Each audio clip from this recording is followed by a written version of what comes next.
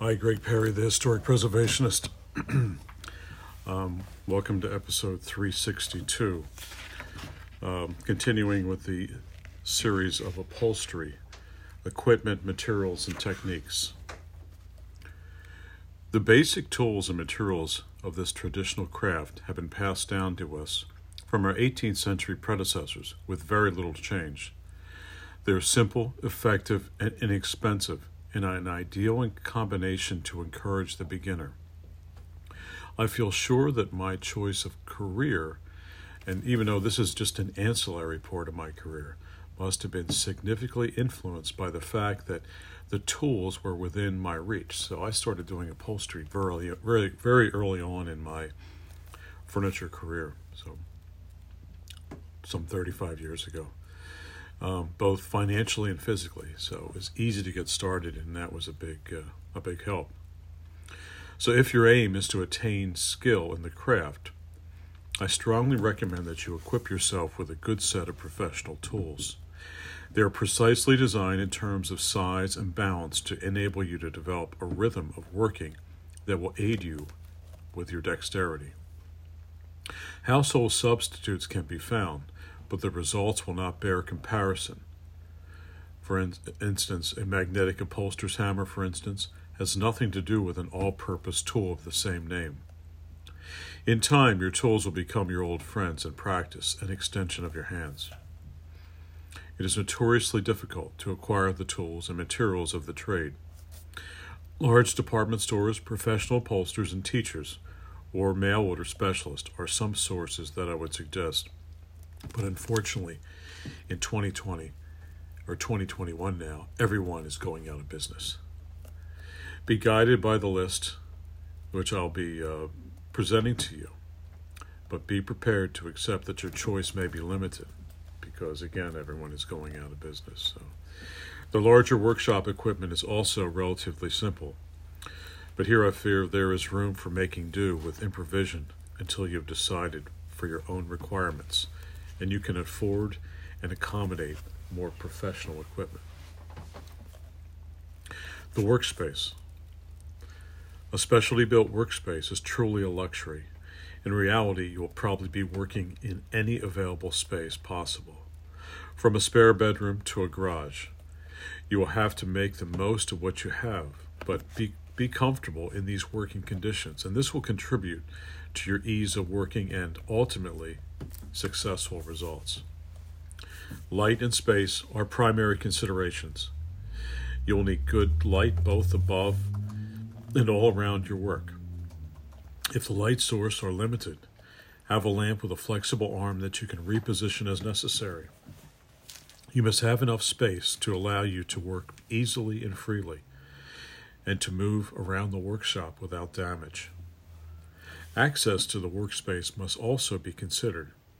You can move your project in and out without hazards, particularly when it is finished with expensive new top covers, and this is possibly several centimeters, inches larger than the new padding. So upholstery, quite differently than furniture, all wood furniture, moving around, you need a lot of flow space because you do not need to pick Scalamandre fabric at $500 a yard.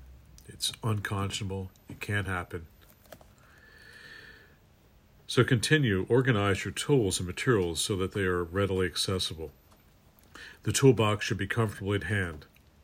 I usually keep mine on an old dining chair that can be moved around readily. Set aside an area for your materials near your horses, and keep them as neat as possible.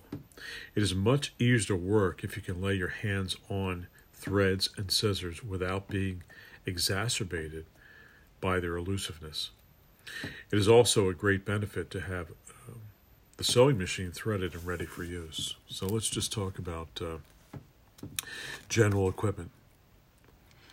Let's talk about trestles first. A certain amount of work can be done on the tabletop.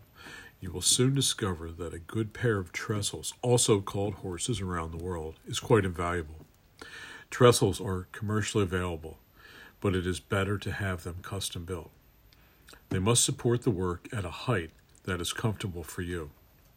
The top should be a lip around to provide a channel to make the legs and chairs of sofas secure and not able to slide. The main supporting stretcher should be centrally positioned so that your trestles can be brought closer together when working on a chair sitting on its seat rails with its legs hanging down astride the trestles. A cutting table. This is essential.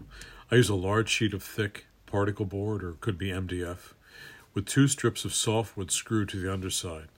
This sits on top of the trestles, stabilized by the battening, and the table provides me with a large surface for cutting out top cover, making cushions, and much other work, and store it upright against the wall so you're saving space. A sewing machine. I use a heavy-duty industrial machine, but your own domestic model will suffice if you use large needles for heavier materials. If you need a stitched leather, especially if it's to be piped, cut and mark your work, and ask a professional upholsterer or drapery maker to stitch it for you.